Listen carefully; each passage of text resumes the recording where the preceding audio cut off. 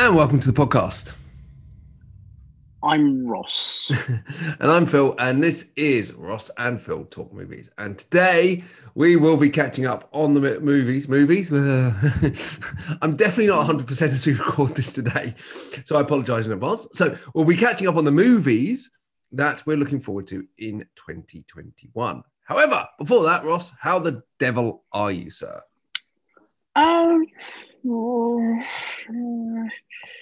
It's a big Groundhog Day, isn't it?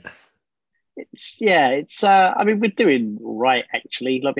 We've been having some very nice walks with Rambo, Jenny and I. There's a place called Cody Dock near where I live, which is a very nice place. So they have a cafe, which is it's like a van that sells food, like pastries and whatever, and paninis, all that stuff. And then they've got it's like a big open space with tables, so you can sort of go and have food. Nice. That's nice. And I cannot believe how much I'm clinging to that. As that's almost like we could do this anytime. We could go there anytime and get food and sit down with the dog, and just it's almost like something normal, kind of. Yeah, we've got a similar thing just opposite where we live, called The Perch, and they do take out food, and you can just sit on the wall nearby and just have like chorizo chips with cheese, which is just nice, fantastic, or churros, or coffee. They do churros? Yep, they do churros. Amazing.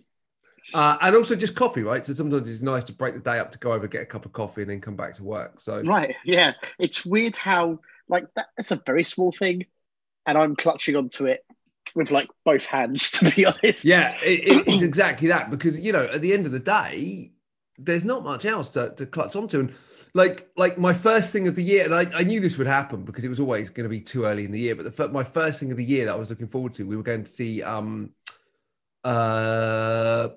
God, what's his name? Jesus freaking Christ. You can tell I'm just not 100% today. Brian Blessed. We were going to go and see Brian Blessed in January. Oh, it's amazing. I mean, this is his one-man show, presumably. Yeah. It is absolutely incredible. It's incredible. Yeah, you must see it.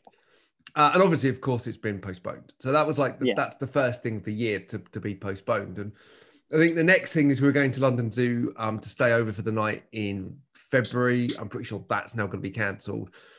So, it's like already we've got back into that 2020 routine of having something to look forward to and cancelled. Obviously, tomorrow, as we record this today, it's my daughter's birthday. She's going to be like a fully lockdown birthday. Working from her, she's gonna be like homeschooling on her birthday, which is just a weird thing. But strange. At least we have movies, and also the always entertaining collapsing of democracy in America. Oh, I mean, I didn't even want to get into. I'll be brief on this. I'll be really brief on this. Every single person who did that, is responsible for all the people who died on that day. They should be done for attempted murder. All of those people should or manslaughter, whatever you want to call it. Every single one of them should be in prison now. That's it. Done. Nothing else. I didn't think that would happen, didn't you? Yeah, I can't believe that I'm actually saying it as I want all those people in prison. Yeah. Now. Although the Viking guy, I think might have. I think he might have an iconic life that lives. Was he Viking or was he? I couldn't tell what. Berserker. I don't know what it was. Chaotic warrior. The one lesson he's a chaotic warrior. They'll make he has to roll a 20-sided dice to do anything. Yeah, that's it. Lin-Manuel Miranda is already writing a musical about what happened last week. I'm sure. My only takeaway from the whole thing is it proves finally that walls do not work as a way to protect a building or a country. True, but have you heard that they're building this 7-foot protective wall around the building for the inauguration? Honestly, it's a 7-foot, impenetrable. Presumably, it'll have stuff all over the walls to stop people. Do you know what because, quite frankly, this is the thing, right? They shouldn't do it. I don't blame them for doing it. No, because that was insane. Oh, by the way, the other people who should be in prison are the security people who opened up the doors to let people walk in. That's insane. They should be in prison immediately. What was great was seeing the photographs of what the Capitol building was like just a couple of months before Black Lives Matter, with armed guards forming an impenetrable wall, and you kind of go, slightly different. Yeah, I mean, crazy shit. What do you know? What I was half expecting at one point was Gerard Butler. Rick Hughes. I was expecting Rick Hughes was at the forefront of them all, like taking over. Yeah, and then Gerard Butler's going to swing in at some point and save the day. And he's going to be, or Jamie Foxx is going to be riding a car with the president in, firing machine guns at them. Do you know what they need? Amazing. They just need to advance the aliens sentry guns up a few years. Yes, just get those put into the corridors and have them awesome. turned into mincemeat. Anyway, let's talk the films we've been watching most recently. See, I can't just to top that off. I can't figure out if my opinions on this make me hardcore right wing or like democratic properly. Like I can't figure out what that makes me now. It's thrown my sense of self-identity. Because I know that I'm right wing. Well, because I think the people who are the stupidest people say they're only right wing or they're left wing, and then they make everything fit that thing, right? Yeah. I know, like most people should understand pretty much that some of their opinions are right wing, some of them are left. I don't even like right wing and left wing because it doesn't really make any sense. But everyone is has different bits of them, right? Like different opinions. You're not just one thing. The people who force themselves into one thing, I think, are like religious people, stupid people. But American. I can't figure out what I am now. And American politics, right? American politics is the most split themselves. Is literally. I am born a Democrat. In my life, I have voted for the Greens for political reasons, not for political reasons, for tactical reasons. Yeah, I voted for the Lib Dems. I voted for Labour, and I voted for Conservative. Right. And at different points, I've done it for different reasons. Yeah, and you're right. There are people here who will only ever vote. For example, the Labour Party.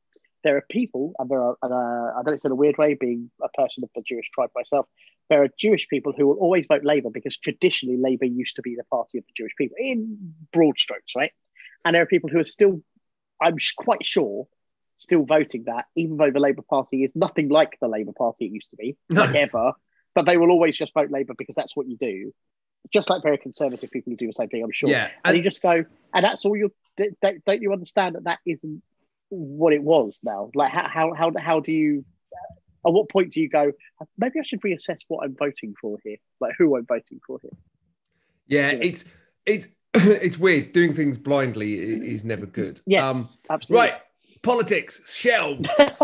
This is Ross and Phil Talk Movies. Once again, we'll be launching Ross and Phil Talk Politics in the spring.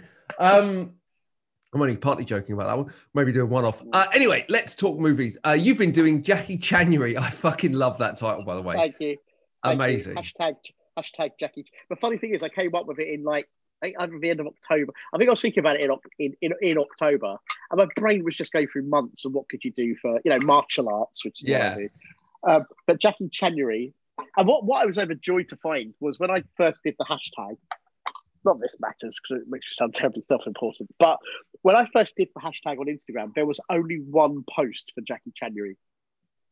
And it was like someone had done it like a couple of years ago, but not what I'm doing. Just hashtag Jackie Chanuary for a piece of artwork they'd done. So I was like, yes, I can say yes. So for anyone who doesn't know, hashtag Jackie Chanuary is watching one Jackie Chan film every day through the month of January. It kind of makes sense, right?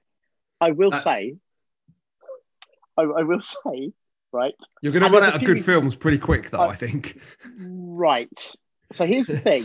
The last week is going to be quite thorough in terms of good Jackie Chan films. What I was literally about to say was so one of the reasons why I've done there's a few one of the reasons I've done it is, again, for anyone who doesn't know, in the last couple of years, Eureka Video and 88 Films have brought out an incredible plethora. Amazing. Simply amazing plethora of Jackie Chan, as well as other things, with brilliant presentations, great commentaries, all of these things. And I obviously haven't gone through the extras yet, but sincerely superb.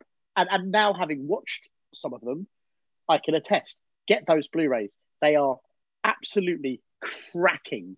Yeah. So, and it had occurred to me that, of course, in quite a long time, I hadn't watched a Jackie Chan film. Like, not one of the good ones, because in the last 15 years, they have 99% been jank. Like, complete jank. Oh, no. I mean, I can't remember the last... was the last Jackie Chan film I watched Around the World in 80 Days? You see, that was okay. Like I would say that's a film that is okay. And Forbidden Kingdom, the thing he did with Jet Li, fairly okay. Like fair, I think that's 2008, 2009. Like that fantasy movie, that's fairly okay. And look, there's been a couple sporadically here and there. But I haven't watched what I would call a good Jackie Chan film in certainly more than 10 years. And I haven't gone back to watching those films. Like I probably have seen one here and there, very sporadically, just as like, oh, I'd love to put that back on again. Like Project A is one of my favorite ones. Yeah. Anyway, short version. But I haven't sat through the films in a long time. And yes, when I first posted about this, a very good mutual friend of ours who shall remain nameless for various reasons, WhatsApped me and literally just said, #Jackie Chanery, God help you around January the 25th or so. Yeah. God help you. And I'm like, he's not wrong. I've got my selection and I'm like... So the last Jackie Chan film I watched, new Jackie Chan film I watched, was The Karate Kid in 2010, which actually, I mean, not including like Kung Fu Panda 2, right? But actually The Karate Kid in 2010, which isn't terrible. No, it's fine. And also, the other thing I should say is I'm really doing where he is at least the lead. And I know obviously he's very prominent in The Karate Kid. Yeah. So, but it's still not really his. Before you know that, what I mean? Like Rush Hour 3. Oh which God, that's unbearable. It's unbearable. Terrible. It's execrable. It's absolutely terrible. I remember watching that with Chris Regan in Brighton. Yeah. And we were sitting there going, what is this? Like the first two are, the first two are on the pile. They are entertaining films, regardless of how they stand up amongst his classics or whatever. Rush Hour 1 and 2 are definitely entertaining films. Like properly fun. Genuinely looking forward to having them on while I'm doing stuff. You know what I mean? Like, absolutely fine. I believe Jenny likes them as well. And so fine. The third one is utterly horrid. Yeah, I mean it's been a pretty piss poor last 10 years, and that's me being fucking generous, right? And the thing that blows my mind, and I shouldn't blow my mind because life, is the number of times that a new film will come out. And of course, look, Jackie Chan deserves every success in the world. He has nothing to prove. Every success, like regardless. But the films have been terrible, and file it under I shouldn't care. The number of times I go on social media, Vanguard is amazing. I'm willing to bet you that Vanguard is terrible.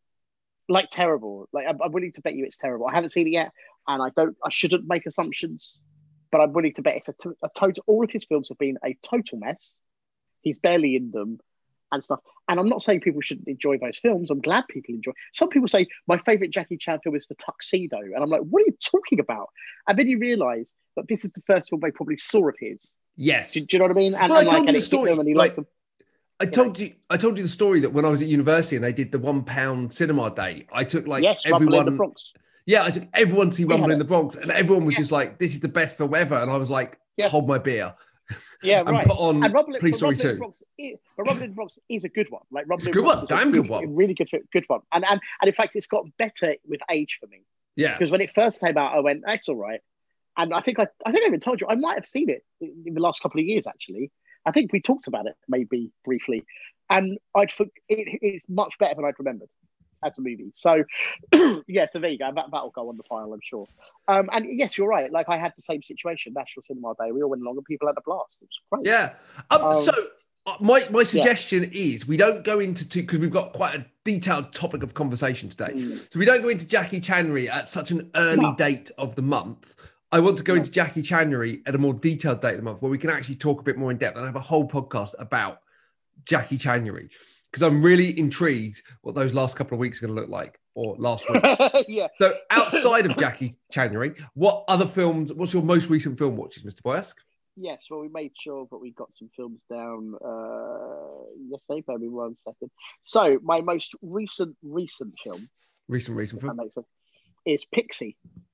Oh, so I saw that a couple of weeks ago. Yep. Yeah, I quite liked it. I would say, in fact, we both liked it. Except it's one of those films that doesn't quite work, but the cast are really great. Baldwin is fantastic in it. Baldwin's great. He's not in it enough.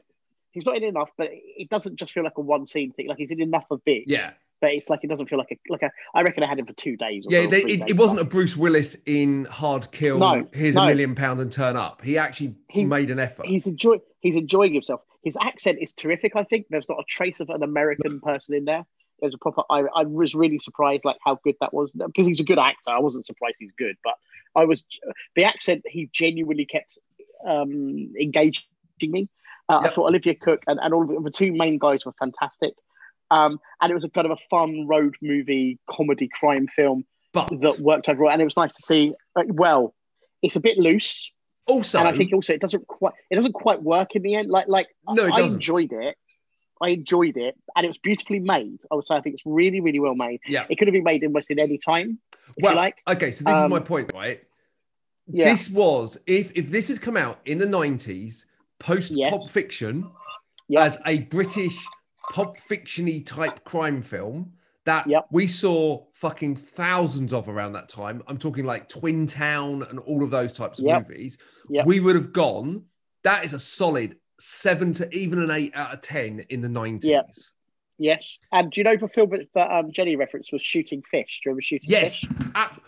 Yes, but Shooting Fish is one of my favourite British films. Yeah, but it's like around, but in that kind of oeuvre. Yeah. That kind of oeuvre. Shooting Fish, by the way, if you haven't seen that, is infinitely better than Pixie, and it's fucking brilliant. Yeah. I adore that film. And it's also got a brilliant soundtrack, which I still play to this day.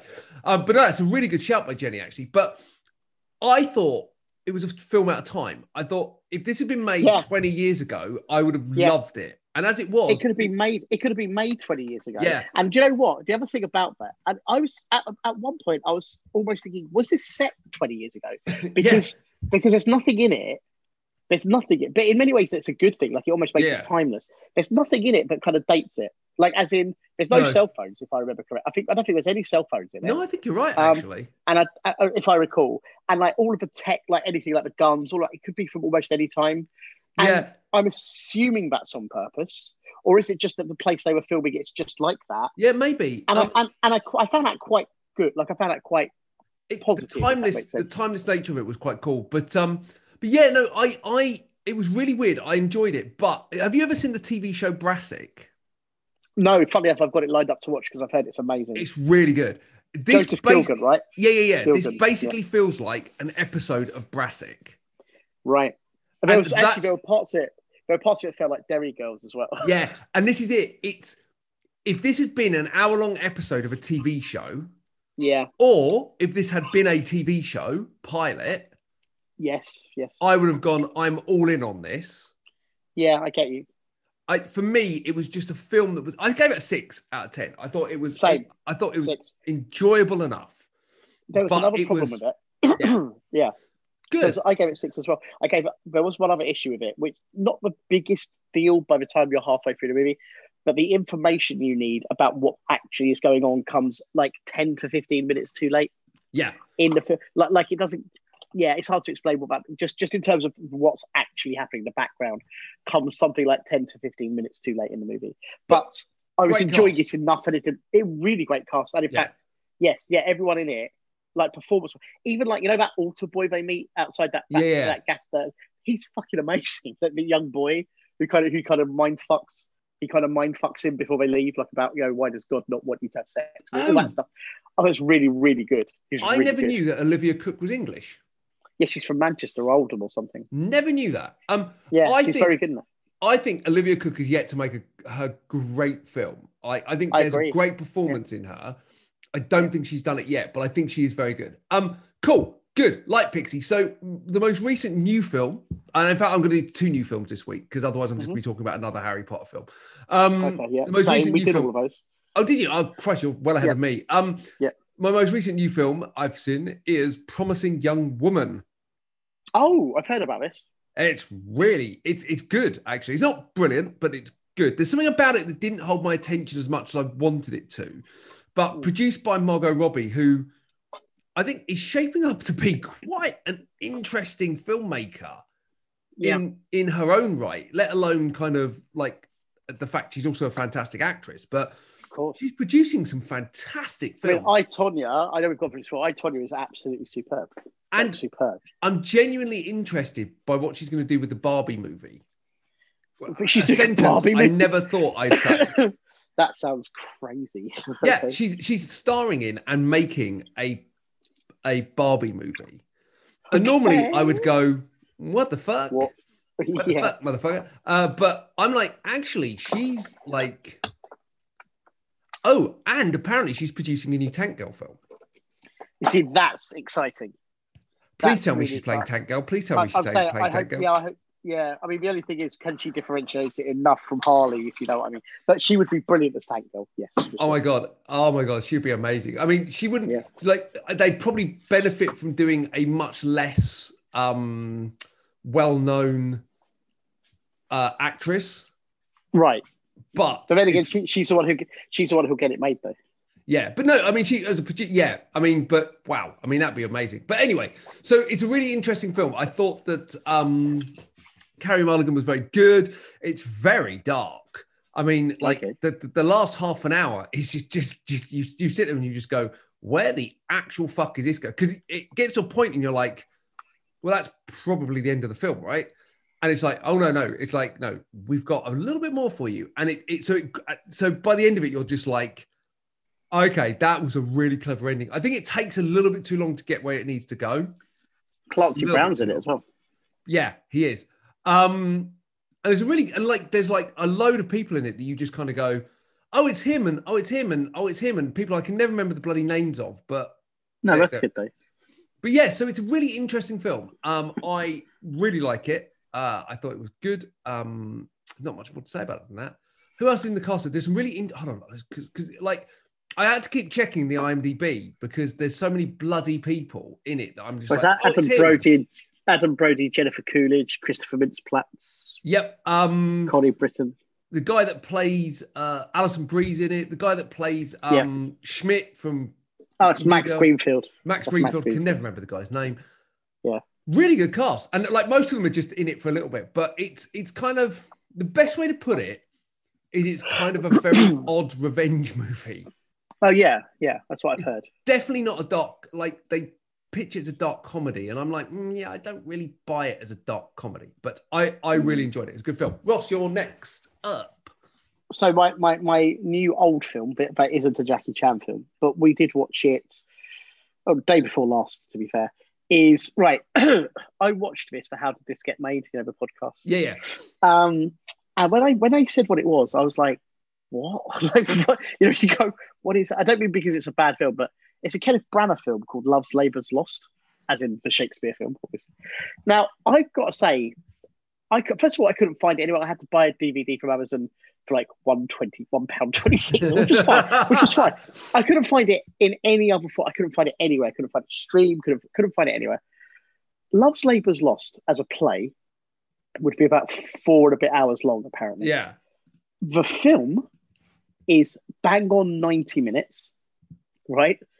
The cast, right. Have you seen it? Well, now here's an interesting one. I think I may. No, actually, no, I haven't. No, 2000. No, right. But I definitely it's from 2000. The cast, which is an interesting cast, is Alessandra Nivola, Alicia Silverstone, Natasha McElhone, Branagh, of course, Carmen Ejogo, Matthew Lillard. Wow. Yeah. Adrian Lester. Adrian Lester, Emily Mortimer, Richard Bryce, Gerald McEwen. Like, there's a good Nathan Lane, who is Timothy Spall. Timothy Spall. Like, it's got an amazing cast. It's 90 minutes, so there's 3 hours of play gone, right? But also, that 90 minutes contains like at least 10 musical numbers. Wow. Like great American songbook numbers, like there may be Trouble Ahead. Okay. Like that sort of thing. There's No Business Like Show Business, like that, which is Nathan Lane, which is very, very good. That's very good. Almost none of the numbers. Here's the weird thing. I actually really enjoyed it, but it's really bad. Like, it's a really, really, really, really, really bad. Like I feel like it's not anywhere because no one wants anyone to see it. It was made for so I found it's made for $13 million, which in 2000 isn't a terrible. It's budget. Nothing. It's nothing, but it's not terrible. Like, it's all shot on sound stages. So there's no outside. Like, it's all like, it looks like a play, right? It's like a really lavish play. This is genuinely sounding terrible, by the way. It is terrible. It is terrible, but I really enjoyed it. It's the only way I know how to explain it. Branagh is playing the same age as Matthew Lillard. Like, so he's 20 years older than everybody. Nice. Yeah. Yes. Yeah, which is very strange. How else? All of the singing and dancing is being done, except for Nathan Lane, who is a song and dance man, is being done by people who aren't song and dance people. which I sort of like. Like I sort of like it. Like it. So it's incredibly basic choreography. Like I could be in the numbers. Yeah. I could sincerely. I couldn't sing, but so it's like it's really bad, but I really properly enjoyed it. But I know it's really bad, and I don't know how else to do it. Like, yeah, I'll leave it there because. Sorry. The thing I didn't say though, it was made for $13 million. Its opening weekend, it made $24,000. Wow! And its total worldwide gross was around $300,000. And I'm not surprised by the sound of it because Branagh lost his free picture deal with Miramax after that, apparently. Well, that was probably a nice time to lose a deal with Miramax. Let's be honest. Well, yeah. So anyway, it was like, wow. Like I think Branagh has always struggled, like trying to do that Shakespearean thing because he's done one well and then others not so well. Oh, I'd say Henry V and Hamlet are both amazing. I think Henry V and Hamlet. I wasn't thinking either of those two, to be fair. I think it's because I just don't like Shakespeare. Okay, but I know this is sacrilege to say, but I find Shakespeare stuff quite dull. But like, for example, just very quickly, because the other film we watched recently, not to spin on too long, is we watched Peter's Friends, and I loved Peter's Friends. I think at uni I wouldn't have liked it because it was made in '92. I don't think I'd have liked it back then, but now I adore it. The cast are incredible. It's this really bittersweet comedy drama, which I really enjoyed. Henry V was his first directing credit. Much Ado About Nothing as well. I love Much Ado About Nothing. Much Ado About Nothing is the one I like. I love it. I love that film. That's the one I like. So, but I think, I just think he sometimes pigeonholes himself into making these kind of very stagey shows. And the problem is, they don't always, if you're a stagey director making a stagey film about a stagey play, you end up making a film that actually just feels like someone's filming a stage play. And well, that's the thing. I think that sometimes that can work, although most of the time I agree it doesn't. Like a lot of the time you go, it's supposed to be a film, so what are you doing? But why? Love's Labour's Lost. Well, here's the thing. Love's Labour's Lost to me. Because he's just done Hamlet at that point. Yeah. He's done Frankenstein, which was successful. Much Ado About Nothing. It was successful. Like most of his films have been successful up to that point. And you get the feeling that Love's Labour's Lost is Branagh kind of going, I can do anything. Is that arrogant? I'm very clever. I'm very clever, and I can mix the Great American Songbook with Shakespeare. You know what I mean? Basically, it sounds like it's folly. It sounds like what he's done is he had an attempt at doing Hamilton years before Hamilton was actually made. Right? It's like it's sort of. I mean, it doesn't. Also, it's all set in World War II, which is very straight. Like the whole thing just doesn't. Yeah, it's very. Anyway, let's move on. I'm sure no one listening to this podcast will be listening to Love's Labour's Lost. But here's the thing. I wouldn't say don't see it because I really enjoyed it. I'd be really curious to hear from people. Yeah, I genuinely don't think anyone listening to this podcast is going to be listening to it, but prove me wrong, people. Yes. I watched yesterday The Last Blockbuster. Oh, okay. Documentary about The Last Blockbuster. Although it's not a documentary about The Last Blockbuster, actually. It's half a documentary about Blockbuster Video and then half a documentary about The Last Blockbuster. It's like 85 minutes. It's pretty decent. I rented it off Google Play Movies for £1.49. Oh, yeah. Wow. Okay. Like, it's literally probably the first movie I've rented in... Well, actually, I say that I've done two over the last couple of months because I had to rent Love Actually on Boxing Day because my Blu-ray didn't work in my PlayStation for some reason. I told you that I've watched that finally, didn't I? You did, and you loved it. Loved it. It's a brilliant film, isn't it? It's brilliant, and it grows. Yep. If you love it now, I'm sure. Yes. In 10 years' time, when you've watched it every Christmas, infinitely better. Despite all of its flaws, and it has so many flaws. That's kind of what I mean about Love's Labour's Lost, sort of. Like, as in, because you watch it continuously going... Stop talking about the Branagh film that no one's going to watch. No, because what I'm getting at is you just continuously go, why did they do this? Do you know what I mean? Why have we wasted 20 minutes talking about it? Anyway. Why did they do it? Last Blockbuster, really interesting look at Blockbuster and anyone that has that kind of affinity for video shops. I was talking to my wife about this, talking to Zoe about this, and I'm saying... She's like, I just don't have that affinity with video shops. I said, no, you don't, because you didn't go into a video shop and spend half an hour talking to the clerk about what was the new releases and what that film with Brian Bosworth that sat on the 5th shelf down from the bottom that literally no one has ever touched is about. And, you didn't go in there and utter the words, You know, what? Give me an action film. You know, I don't care what it is. Just give me an action film, and that's how I discovered Never Too Young to Die, which still remains one of my favorite 80s films of all time, despite the fact it's fucking terrible. You know, it's how I discovered films like Empire Records. It's how I discovered Brian Bosworth. You know, I have such an affinity to those days. So knowing that there's still I like how Brian Bosworth centric this conversation's become. I don't think Boz gets enough credit, mate. It's all about Brian Bosworth. Look, I went in there one day and there's a film called Stone Cold. I went in there a couple of weeks later. There was a film called One Tough Bastard. I'm like, I don't know who the fuck this guy is. And that's the only time it got released with that title. It turned to like North's War or One Man Yeah, Army. it was crap after that. But like, bastard. And also, not to get off track, but Stone Cold is one of the greatest action films of the 90s. It's so lean. It's awesome. It's awesome. I remember watching that in a double bill with Action Jackson, and I was just like, that's great. Like two of the most lean. Life doesn't get better. No, they are two of the most lean and well-structured, low-budget action films you're going to see. Also, Stone Cold. I need to watch Action Jackson, by the way. I love that. That's amazing. Stone Cold has the best motorcycle chase of all time with the most continuity errors. Oh my God, like so many from shot to shot, with mostly about William Forsythe's character. Yeah. Like bandana and shades, no bandana, no shades, bandana and shades, no bandana, no shades, just like no clothes, from shot to shot. Like they just don't care at all. There's literally one where he's naked brilliant. And they cut to it. But yeah, naked and covered in Nutella or something. Like Stone Cold is so lean. It's like 78 minutes or something ridiculous. But it feels like it's a 12-hour long action film with the amount of stuff it's got in it. Anyway, also Lance Henriksen's best line as well. My dad, I remember times like this, I remember my daddy's last words to me: "Son, put down that gun, it's loaded." It's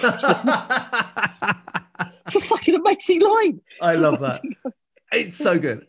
What's that in a double bill with Action Jackson, and your life will be infinitely better. Yeah.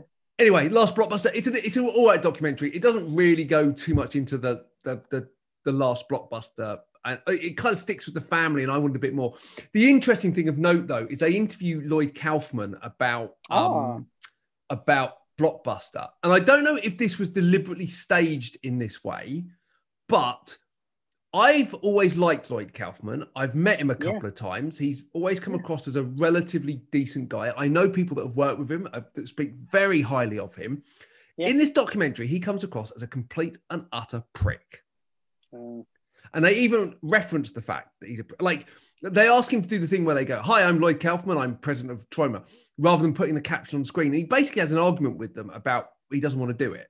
And they keep it all in the documentary, which I think is quite funny. Yeah. And he does not come out of it well. And I don't know if it was deliberate. It may have been deliberate, but either way, I was like, oh, Kaufman's. He might be just getting a bit. He might just be getting a bit grumpy. Remember, he did write that book, Make Your Own Damn Movie, which is great. I love that. But anyway, look, it's worth a watch. If you've got any affinity to that kind of thing, it's interesting. It's worth a watch. Anyway, fucking hell. I haven't got to the main topic yet. So we're going to talk about 2021 films. And rather than doing what we normally do, which is break down per month, I said to Ross, let's just talk through our 10 most anticipated movies. And we won't do the punt rule. Invariably, we're going to talk about the same films. I've not really put mine in much of an order, other than maybe the top two that I'm most anticipating for the year. Other than that, I'm pretty loosey-goosey on this one. So we'll just go like 10. We'll just go like, I'll do a film, you do a film, I'll do a film, you do a film. And then if we cross over, it doesn't really matter. We can just talk about that film and I'll just I've done a top 10 and I've done like honourable mentions as well. Of course you have. Well, because I thought, there's a lot to look forward to be blunt. As long as cinemas actually remain open. Right. Do you know, I didn't bother with honourable. I tell you what, I can do an honourable mention. Hold on.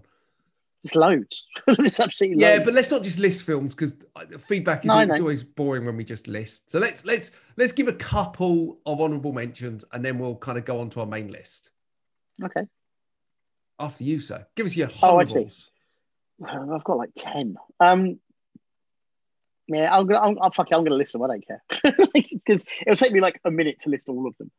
These are my honourable mentions: No Time to Die, A Quiet Place 2, Fast and Furious 9, Shang-Chi with huge reservations. I've got huge reservations. In fact, you could apply that to any new Marvel film coming out, barring one I'm about to mention. because who the fuck wants to watch the Eternals? Does anyone care? Anyone? List. Right. Anyway, point is, Shang-Chi with huge reservations. Candyman. You're actually listing half the films that are on my main list, but carry on. Well, fine. It doesn't matter. Nobody, which is becoming more and more interesting to me. What's Nobody? It's the Bob Odenkirk movie. Do you know about this? No, never. Look up Nobody. It looks really interesting. The Mortal Kombat reboot. Curious. The Man from Toronto. Snake Eyes G.I. Joe Origins, which I think could be very exciting. Is that actually coming out? Because that's been listed yes, as it is. coming out yeah, for 10 years now. No, it's coming out in November, apparently. Spiral from the Book of Saw. And the last one, because it's kind of slightly goes against, which I'm really excited about that film. The one I am curious about, which I didn't even know was happening this year, but it's the one Marvel film that gives me a bit of hope, is the new Spider-Man film. Yeah, do you know what? That's on my list of things. It's just I don't know. It's just I don't know enough about it. I think we know enough now. Apparently, it's got all three Spider-Man in it. I know, but I'm still a little bit like, okay. Like, it's got all the villains in it. I'm still hearing rumors that Gwen Stacy, yes, I'm hearing all MJ might be in it. It sounds like it could be a clusterfuck. That's my only. Well, so there is a rumor. And the rumor is linked with the fact that Sam Raimi is obviously doing the next Doctor Strange movie. Mm-hmm. And there might have been something in that about why they've gone with Raimi and why Doctor Strange is going to be in Spider-Man. The multiverse of madness. Together. Yeah. And I'm just like, actually, now you've got my spider sense twinkling, because Sam Raimi, the best modern Sam Raimi films, other than Drag Me to Hell, which I still adore as a film for all his faults, is like his two Spider-Man movies. He only made two. The third one was not him. No, I agree. No, we all know that it was pure studio. I'm super intrigued by that film. I also get the feeling it could be a total clusterfuck. So I've weirdly, this has missed my top 10, but only because I know nothing about it, which is the next Mission Impossible movie. Yeah, that's in my top 10, trust me. And the Tomorrow War, which sounds really interesting. Oh, I don't know that one. That's like Tomorrow War's like a bit like Oh, is this the Chris Pratt one? Yes.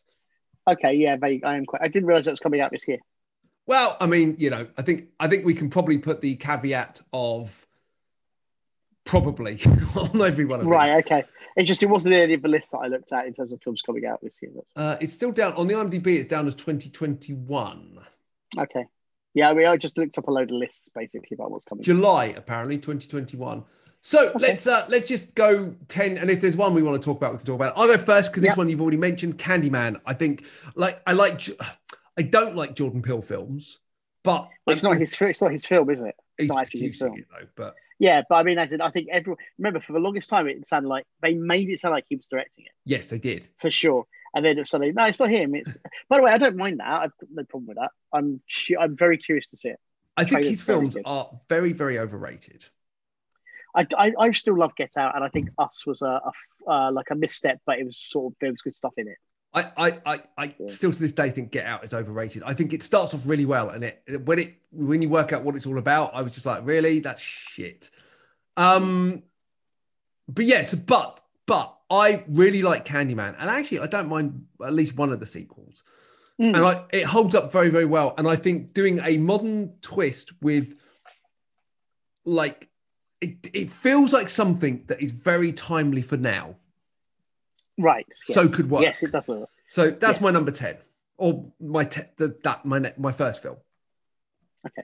So I'm doing it kind of in reverse. This is obviously all of this stuff is kind of interchangeable. My number 10 of all things is a Dolph Lundgren film called Castle Falls, because Dolph Lundgren is a really good director, and I think people realize that Dolph Lundgren is a very good director. His films as director have a real kind of Peckinpah, Walter Hill vibe going on. So it's as I understand it, it's a film starring Scott Adkins. They've just wrapped it not that long ago, and I'm very curious about it because it sounds a bit like Trespass. The pitch is really simple. Rival gangs seek out millions of dollars if they decide a luxury condominium is scheduled to be demolished, but first they have to deal with a janitor who found the loot first. That to me is very Trespass. To me, is very Trespass. Slightly Treasure of Sierra, the Treasure of Sierra. Yeah. Treasure of Sierra Madre. Yeah, it could be. Yeah, I mean, Lundgren's an interesting filmmaker. Yeah, he's a good. He is a for real. Command I haven't seen it. What was the one we watched that I really liked? It's sick. So Command's Performance is silly. So he's the drummer in a Die Hard. Was it Missionary Man? No, it was. Missionary Man is good. The Russian Specialist is one of his best ones. Icarus is okay. Missionary Man is good. The Russian Specialist is. It's also called the Mechanic. The Mechanic. Yes, I've seen that. It's really superb. That's the one I'm thinking of. Really good film. Really strong. Really strong. So I am. Command Performance was fine, by the way, but it was just really silly, because it was a Die Hard film, which he did really well. He directed it well, but the idea that the drummer of the band is like the action, so weird. But it was fine. It was fine, but most of his other films have been very strong, very strong. I'd like to see Scott Adkins start to fulfill some, and I know we won't discuss this for reasons, but I'd like to see Scott Adkins start to fulfill some of the potential that he's shown, because I think the quality control is getting a little bit iffy at times. And we could do great films. We could do Avengement. He is so fucking good in Avengement. Even though I wasn't a great fan of the film, apart from that fucking bar fight, which is one of the most insane fights I've ever seen in my life. Yeah, I really liked Avengement. But then for every Avengement, and I'm sure it's fine, the Intergalactic Adventures of Max Cloud just doesn't really grab me. Yeah, I can't. It's very hard for me to. No, and this is why I don't want to talk about it. But there's he has got so much promise, and I'd like to see him fulfill some of that. And I don't think it's going to be fulfilled by doing that. Anyway, hopefully it'll be good in that. So my next one that's coming up is Black Widow. I really like the trailer for this. I really like Scarlett Johansson. I really want to see a fucking Marvel blockbuster in the cinema. Probably why most of my films on this list are what you would consider to be blockbusters, because I really want to see blockbusters on cinema again. I really want that loud sound, and I quite like the idea of Black Widow. I think it sounds good. I like Florence Pugh. I like yes. There's a lot to like potentially. Marvel's not made a shit film in a long time, if ever. I feel like, I hate to say something like this, I feel like we're about to get a string of them. I hope I'm completely wrong. I suspect I might be, because for the most part, you're absolutely right. They pretty much haven't given us a shit film yet. And apparently, advanced word on WandaVision is really good as well. Yes, I'm sure that's true. And I'm excited about all of that stuff. I just feel the titles that have been coming up, are I don't look Marvel fan here, film fan here. Yeah, very uninspired, super uninspired. And when you look at a cast list, the casts are fine, but there's nothing interesting. You kind of go. So you've got all of these TV comedy people doing the Eternals. Good. I love Kumail Nanjiani. I'm a big fan. I have no idea. I'm a big fan. I look. It could be, because I'm sitting here now going, it could well be fucking amazing. And it could be fucking amazing. Yeah, we've doubted it before. We've doubted Marvel before. When people said Chris Pratt, people were like, "What the fuck, really?" Yeah. And Bradley Cooper, fuck off. Yeah. And Vin Diesel in a film, yes. And a wrestler, fuck off. That's never going to work. Yeah. I have to say, the next run of Marvel films are my least inspired. Although James Gunn, I caveat with James Gunn because I'm a massive James Gunn fan. We have a massive James Gunn one on my list. My issue is it's a run of Black Widow followed by Shang-Chi followed by the Eternals and then Spider-Man, and I'm like, can we just get to Spider-Man, right? But well, I feel like we don't know enough about it, and that's why. Well, this may be a good thing, but it's because we know so little about any of these, aside from Black Widow, of course. But you just go, but they haven't released anything. No, and good. And you kind of go, I agree with that. Hopefully, except but I've just got this weird thing in my gut. No, I think they haven't released anything, because why would you bury the lead on your film that is to come? If you release loads of stuff for the next Marvel film before Black Widow's even out and it looks better than Black Widow, you're basically shooting yourself in the foot. I like the fact we've had like a 1.5, 2 year break between Marvel films as well. I'm really hungry for a Marvel film. I agree with that. Anyway, I do agree with that. If we don't want to make this podcast 12 hours long, we need to pick up the pace, my friend. Your next film. So it's Raging Fire. It's a new Donnie Yen film directed by Benny Chan, who unfortunately passed away very recently. Benny Chan's a very, very strong director.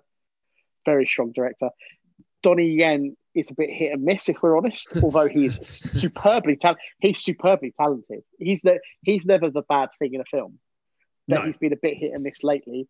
There's always something to like. Like I don't think any of his films have been terrible, but they've been a bit patchy here and there. But you're talking about the Ip Man films, which run out a little bit. I love the first two. But yeah, just without getting too, mate. He's starring in an adaptation, which I can only assume, based on the title, was an adaptation of the computer game Sleeping Dogs. Yes, it is. Yeah, that's really exciting. That's really exciting. Yeah, that is exciting. So Raging Fire, Benny Chan, Donnie Yen, Nicholas Tse. There's a really good cast in it. I'm really excited about it. It's a shame that Benny passed away. He's very much along the lines of, not that I like to make too many comparisons, but people like Ringo Lam, like really hard films. He makes proper hard films. So yeah, nice. I'm excited about that. Next on my list, we have Halloween Kills. Yes, that's a punt for me, but yes, I'm absolutely. We're not punting. We're not doing punting. I'm very much. Well, that's my number two. That's my number two. Nice. I'm very, very excited. Yeah, I really like the last one. I like the fact that even Jamie Lee Curtis is saying this is hardcore. Yeah, I just wish we didn't know that there were two being made. Yeah, I wish we didn't know that there was 2 and 3 being made back to back. Because what you want is at the end of it, like, Michael Myers will conclude in Halloween, will conclude exactly. And then everyone goes, oh, fuck. But yeah, no, you are right. You are right. Next up. But I'm very excited about it. So my next up is James Gunn's The Suicide Squad. Okay, yeah, that's my number 2. Ironically, I think this could be the DC film. This could be like Birds of Prey. This could be the actual, almost there. Yeah, I agree. The second time round I watched it, I wasn't as excited about it as I was the first time. I still really like it. Like, I think it's solid, and the action was superb. The last act is weak. Yeah, it is. But the actual action is good. And Mary Elizabeth Winstead is seriously miscast in that film. In fact, I'd say she's miscast in anything but a TV sitcom, and that's really rude. But I have never rated her as an actress. No, but I do see that. There's no disrespect to her at all. It just, she did a job, right? She did a job, but she was not the right actress for that part. No, she's a decent TV level actress. She's definitely for me not a super hit. She's not like the Black Canary. Right? Yeah, she was amazing. She made such an impression. She was excellent. So yes, but I am very, particularly because it's Gunn and he's written and directed it, and he's coming off of that shit with Marvel. Do you know what I mean? So hopefully he's kind of, really this was his fuck you to Marvel. And taking, right. When Marvel turned back round and went, actually, do you want to come back? Do you want to come back? Yeah, exactly. Next up for me, Last Night in Soho. That was my next one. How funny. That was exactly my next one. Yes, I'm very excited about this. Yeah, I think Baby Driver was excellent. Yeah. And remains being excellent. Yes. And, despite the fact that, it's got the spacey factor now, which does have an effect. And I can't deny the fact I find it very hard to watch. It doesn't affect me, to be honest. Sorry. I don't know what that says about me. It doesn't affect me at all. It just makes me, not icky, but it just makes me go, oh, I'm just disappointed more than anything. Okay, it's fair enough. But it doesn't affect me enjoying the film. And he's done some great films as a director. Like Baby Driver is superb. Obviously, Shaun of the Dead is superb. Hot Fuzz is very, very good. Hot Fuzz gets better all the time for me. Yeah, I know. We've had this like so many times where you said you've watched it again. It's even better because you hated it when it first came out. I did. It wasn't I hated it. It's just I was really super disappointed in it. Like super disappointed in it for whatever reason. And the more I watch it now, and I do, like I like it more and more. I still can't call it great. I don't know why. I just can't call it great. But like it doesn't reach Shaun of the Dead heights at all. But what does, right? Because that was you're right. Special. It's amazing. It's amazing. I wasn't sold by Scott Pilgrim. I'm still not, and I think The World's End is still. It's terrible. I think Scott Pilgrim is not good at all. I get why people. I know there's some people who love it. But World's End for me is one of those weird things where I love the first half hour. Like I've watched it again recently. Yes, Simon. I love the first half hour. Pegg being a cunt is brilliant. Well, flipping the Nick Frost Simon Pegg roles was very clever. And that amazing line where in somewhere towards the middle where they walk back into the pub, and Nick Frost is saying, "I don't care what anyone says, nothing so far has been better than Smashy Smashy Eggman," or something like that, which was just really, really funny. But the thing that ruins it is the aliens. Like I almost just wanted to see them have a night out. I didn't really care about. I think the thing that ruined it is they thought they were they were all going in thinking we're making the best, funniest film ever. And when you go in making, and you know that they had a massive riot on set and they were having a big laugh and sure, and none of that translates. Anyway, this isn't a diss World's End. I think last night in Soho, the last act is terrible. I remember. I think I saw it with you and Phil at the cinema, and I don't think I laughed once. Right. No. With great cast, Anya Taylor-Joy, Diana Rigg, Matt Smith, Terrence Stamp. It's a good cast. I'm really looking forward to One Night in Soho. That was your number 7 as well. So my next one is A Quiet Place 2. Hey, I don't get to have my go. Yeah, because that was your number 7. So we go back to the number 6 because we punted. Oh, okay, fair enough. Okay. So what was your one? We were both at the same time at that one, weren't we? So my next one is A Quiet Place 2. Yes, mine was that was honorable mention for me, but I am very excited about seeing it. The first one was genuinely very good. Yes, I'm very intrigued to see how they move that one on. So Quiet Place 2 for me. Next up for you, Mr. Bursk. The Many Saints of Newark. Because I don't know if I've told you this. I finally watched The Sopranos, all of it. What? How the fuck have you done 80 hours of The Sopranos in like Jenny 3 weeks? Yeah, Jenny. Actually, when did we finish? We finished it. Was it last week or a week before? Maybe we finished it a couple of weeks ago, and we just steamed through it. Like I think I told you before this, I'd only watched 3 episodes. The first episode when it was sort of first on, the rape episode, because Mum and Dad it was like there was a whole hullabaloo about it in the papers or something. Wow, that episode is. And out of context though, because I watched it just individually, I just went. I mean, it was upsetting. The incident was upsetting, but because I didn't really understand what else was going on, it didn't really. Do you know what's brilliant about that episode, and why it didn't work for you out of context, is because you wouldn't have understood how her not saying anything when she had the power to kill that guy. Yes, exactly. But she chose to not use that power. Yes. What an impact and what a dramatic beat that. You've got one of the most powerful gangsters, huge. And you'd only have to give him the nod and he would. Oh, yeah. And the fact she almost did it and didn't. And you've got all that history that builds up to that. Yes. That is one of the most brave calls that there is no justice for her. At any point in that TV show. I agree. I completely agree. That is what makes The Sopranos brilliant. Yeah. So Jenny and I, and also I had watched the last episode, but when we saw the last episode again, I remembered it completely wrong. I don't know what was going on. Why would you watch the first episode, the rape episode, and the last episode? You are fucking bizarre. I don't know. Anyway, this is a long time. I've had the box set forever. And I can't remember exactly why, but Jenny said, let's just watch it. It was on her recommendation. And I've always been up for watching it at some point. Because my recommendation over the last 20 years wasn't good enough, right? if she hadn't urged me to do it, it would have just sat there still. Like, I've been meaning to watch it. Like I have, just, it's just sitting there. It's good. Anyway, it is absolutely extraordinary. And we've been listening to the Sopranos podcast. And that is absolutely extraordinary as well. Amazing. We're seeing them live this year in Brighton. Oh, wow. They're in Brighton. Did you not know? They? Yeah. No. If there's tickets available, I'll find it. Talking with the Sopranos in Brighton. Yeah, Steve Sciarippa, Michael Imperioli, and Pussy. What? Yeah. In conversation. Here we go. Yeah, in conversation. So they're doing the Palladium in June. When are they doing it in Brighton? 22nd of June, and there are tickets available. I've got it here. I'm finding those now. Do it. I'm buying them right now. I'm doing it while we're talking. What row are you in? Hold on. Let's not be talking about that one on the podcast. I'll message you afterwards. No, WhatsApp me now. WhatsApp me now because I'm buying the tickets now. I'm not joking. I'm buying right. They're not going to sell out in 5 minutes. Let's finish the podcast, then do it, and I'll tell you what seats. All right, fine.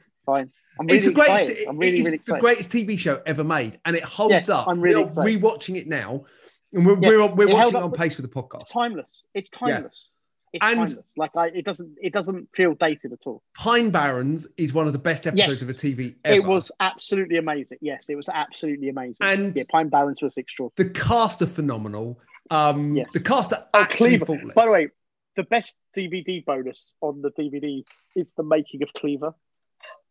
Oh, so I've not seen. I don't think I've watched any of the extras. They do it in character. It's on the last disc if you've got the full box set. Yeah, it is literally an in character behind the scenes on Cleaver. Brilliant.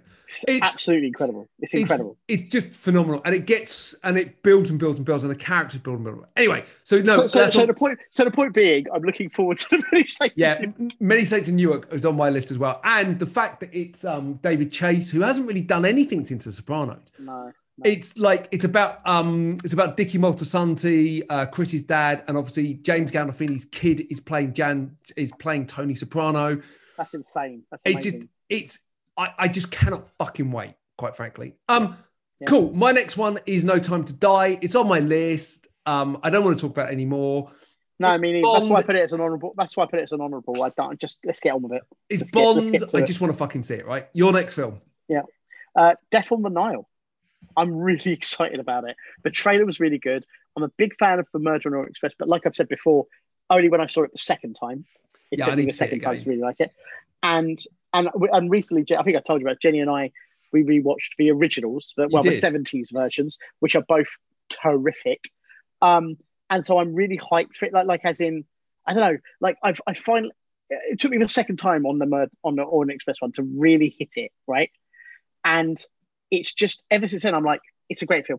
I know it's not for everyone. Like it's a bit long and all of that stuff, but I really like it. So I'm really excited to see the next one. Like I'm just really excited about it. And I've told you this before. I genuinely fell asleep whilst I was watching it in the cinema. Stay with me on the first one. And I don't think that's no disrespect to the film. I think don't get me wrong. I don't think the film was amazing. No. I think it was okay, but I need to see it again. I will watch it again. A Death on the Nile, again, it's Kenneth Branagh. The problem is, can I forgive him for Artemis Fowl? And the answer is right now, no. Completely understand. His copy block. I get that. Is block. I know what I'm trying to say. I feel like I honestly feel like that film wasn't his. Like I just feel like that wasn't his film at all. Like he did it as a job. Yeah. And there's no excuse. I'm not excusing him, but I feel like that was not him. Like he just could be right. Next up for me is Ghostbusters Afterlife. Yes, that's on my list as well. In fact, that was my next one. So yes, I'm super excited, and I want to know as little as possible. Yeah, and we know that the cast are going to be back, and we know that this is like set in the prime Ghostbusters universe as opposed to the other one, which we don't talk about because it was shit. Not because it had women in it. Had nothing to do with that. Just wasn't good. I found that film fun, but I can't call it a good film. Like I enjoyed it. Again, I fell asleep in that as well. I got to a point where I was just like, I'm so fucking bored. I'm just going to close my eyes for 5 minutes. And I woke up and I was like, I'm still not laughing. I kind of almost walked out and I was like, I'm going to just finish just because I've paid. But it just so unengaging because it just was such a lifeless copy of what was two great films. And yes, the second one is great. So that just leaves one film for me. How many films you got left? That's a good question. I have two. Okay, give us your next one. In the Heights, Lin-Manuel Miranda's film adaptation. I totally even forgot about that. Very, very, very. So I've seen the trailer, which I loved, and I've never ever seen it. So I've never seen the play or anything. So I am very, very excited. Ooh, is that coming to? Is that like cinema or is that Disney Plus or? I believe it's cinema, as far as I know. Nice. Yeah. I'm really guessing that you've either completely dissed my number one, or something has really gone wrong and you've put Top Gun Maverick as your most anticipated film of the year. No, that's not what's happened. See, it's not on any of your lists, Ross. Any of them what? at all. It didn't even make your honourable mentions. What, Top Gun? Yeah. Are you being serious? Yes. No. Like, what are you talking about? Like, put aside Top Gun, right? Put aside Top Gun. This is so. If I pitched you Tom Cruise in a film about planes where he's so gone off the fucking radar that he's actually flying military jets for the film, and it's a film about military jets fighting military jets with Tom Cruise, an action film, you're telling me if it had no association, if you hadn't known that Top Gun, the original Top Gun existed, that wouldn't be one of the most exciting films of the year? I don't care at all. You do. You do. It's Tom Cruise flying fighter jets in a film about fighter jets. They don't make fighter jet movies anymore. They've made 3 fighter jet movies in the history of fucking modern cinema. Top Gun, Iron Eagle, and Iron Eagle 2. And 2 of them were fucking shit, and it wasn't Top Gun. There's four. I know, but the others just aren't films. They're just terrible. They're like, mostly it's stock. It's really bad stock footage of like. Anyway, let's not talk about the Iron Eagle movies. But like, what's happening? Like, if I pitched you that movie now and said it was a Mission Impossible movie, you'd go, "I am all in on that." But because it's Top Gun, you're like, "No, I don't want to watch it." That's because that Mission Impossible 7 is my most look forward to film. If I had to pick one Tom Cruise movie to see this year, it'll be Top Gun Maverick. Okay, but for me, it's the Mission Impossible one. I get that. Do you know, the only reason I haven't played it, I don't know why it didn't make my list. I don't know why I'm less excited. Do you know what I think it is? I've rewatched all the Mission Impossible films recently, and actually, some of them are a lot more boring than I remember. Okay, I mean, I don't find that, but all right. They're not. I'm very excited about what he's doing next. You know, they're not very well paced. Like Mission Impossible 3 is brilliant. 4, which is Ghost Protocol, maybe, or is it Rogue Nation? 4 is Rogue Nation, I think. Rogue Nation. I think so, yeah. Or is it Ghost Protocol? No, it's Ghost. I think it's Ghost Protocol. Is fine, but there are swathes of that movie that are quite boring.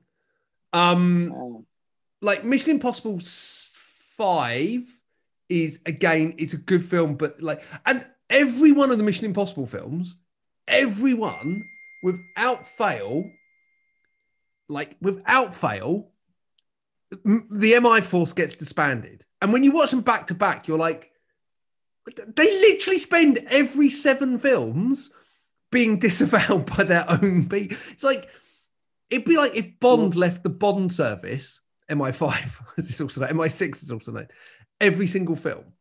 Every single film is about Bond. But Daniel Craig is 99% rogue. Yeah, and that's why Daniel Craig films just don't work. I want to see him like just do a mission for the government. Yeah, and like, I want to see Mission Impossible 8 be about them doing a mission backed up by the MI force. Not doing it like by themselves. I again, that said, I am looking forward to it. I think I probably should have put it on my list. But actually, you know, it's surprising that the Mission Impossible films, if you are rewatching them, I found them mostly to be solid 7s. Yeah. And I just remembered them being better, other than Mission Impossible 3 and Mission Impossible 6. Yeah, I mean, 6 one is absolutely amazing. 6 one, like the fight with Henry Cavill in the toilet, is incredible. Awesome. And Liang. Look, before we go and we wrap this up for good, I just want to pick up one thing with you. I'm only on episode 2 of Karate Kid Cobra Kai season 3, the garage fight. Yes, fucking amazing. Just because you tweeted about it, and I was like, fucking amazing. It's amazing. It's absolutely amazing. Oh dear. It was the most 80s fight I think I've seen outside of, well, probably the Karate Kid. Great. It's great. It's actually really, it reminded me almost of like a mission, like from Mission of Justice. Yes. That's it. It was like all those 80s films. Yeah, all those 80s films that used to give me on VHS starring Cynthia Rothrock. I was just like, this reminded me of, this felt like China O'Brien. I don't know why. What's amazing? There's an amazing moment at the end of that fight because they're sort of fighting back to back, which was so fucking good. And then you haven't seen the end of the season yet, right? No. Right, I've actually not seen past this episode. Oh, okay, all right, right. So I won't spoil anything, but watch it all. Fucking hell. There's a moment at the end of that fight because they're finally watch it all like I'm going to stop now. just hurry up, though. Hurry up. Hurry right. up. The point is there's this amazing moment when Zabka's finished with his guy, like with the last guy. Yeah. And he turns around to see what Macchio's doing, and he sees what he's about to do, and he helps him. Yes. He sweeps the guy's leg. He sweeps the guy's leg whilst Macchio does a kick. Wild match, yes, and it was fucking fantastic. By the way, and the editing on that alone, the editing to tell that story properly, yes, was fucking excellent. My one caveat on that fight, and it did not affect it in the slightest for me. My one caveat was, could you have made the double any more obvious? His double was literally a foot taller, 2 stone lighter, and like probably 20 years younger. And it blatantly showed, like every time it cut to him, it's like, well, he's thinner and looks nothing like Ralph. Right. but yet that also made it more perfect. Absolutely fine, because it's a real person. It doesn't matter, it's a real person. That's fine. It's great. We'll talk about that. We'll talk about Cobra Kai in great depth. Mate, the fact you've watched The Sopranos after all these years and you've booked tickets very close to my seats. I've just noticed. Yes. Very close, which is great news. Yes. Where can people find out more about you, Ross? They can join us at the Talking Sopranos in June in Brighton. Yeah, that'd be amazing. I'm really looking forward to that. Yeah, really good. Thank you for paying me. At Ross Boyask on all the social things, at Evo Films UK on all the social things for Evolutionary Films. We have films coming out soon, so that's quite cool. More films, I should say. And then at Vengeance Film UK on all the social media things to follow for Vengeance Film franchise. Stuff. www.philsquickreview.co.uk. Follow us on Twitter, Phil Quick Review, on Instagram, Ross and Phil Talk Movies, hashtag Ross and Phil Talk Movies. And don't forget to like, rate, review on wherever you're listening to this. It'd be great to get some more reviews up. Thank you very much for listening. We'll be back probably next week, where we might start to catch up on Jackie Chanuary, or we might just dedicate a whole episode to The Sopranos and Cobra Kai. Either way, that'd be amazing too. Either way, yeah, I mean, like literally, where can you go? Because The Sopranos has so much to talk about that we just couldn't do today. I think it's criminal that Ross has not picked Top Gun Maverick as his favorite Tom Cruise movie of 2021. But hey, there is no accounting for taste. However, you will still be coming down to Crawley to watch it in the IMAX with me. Of course, I will. Yeah, definitely. No question. Or I'll be coming up to Waterloo to watch the IMAX. That there London. Yeah, the BFI IMAX would be amazing. Yeah. It's really great. And for that one, we might invite anyone that's listening, and I will give you my seat numbers. Thanks for listening. We'll be back. Bye. Bye. We love you. Bye. Bye.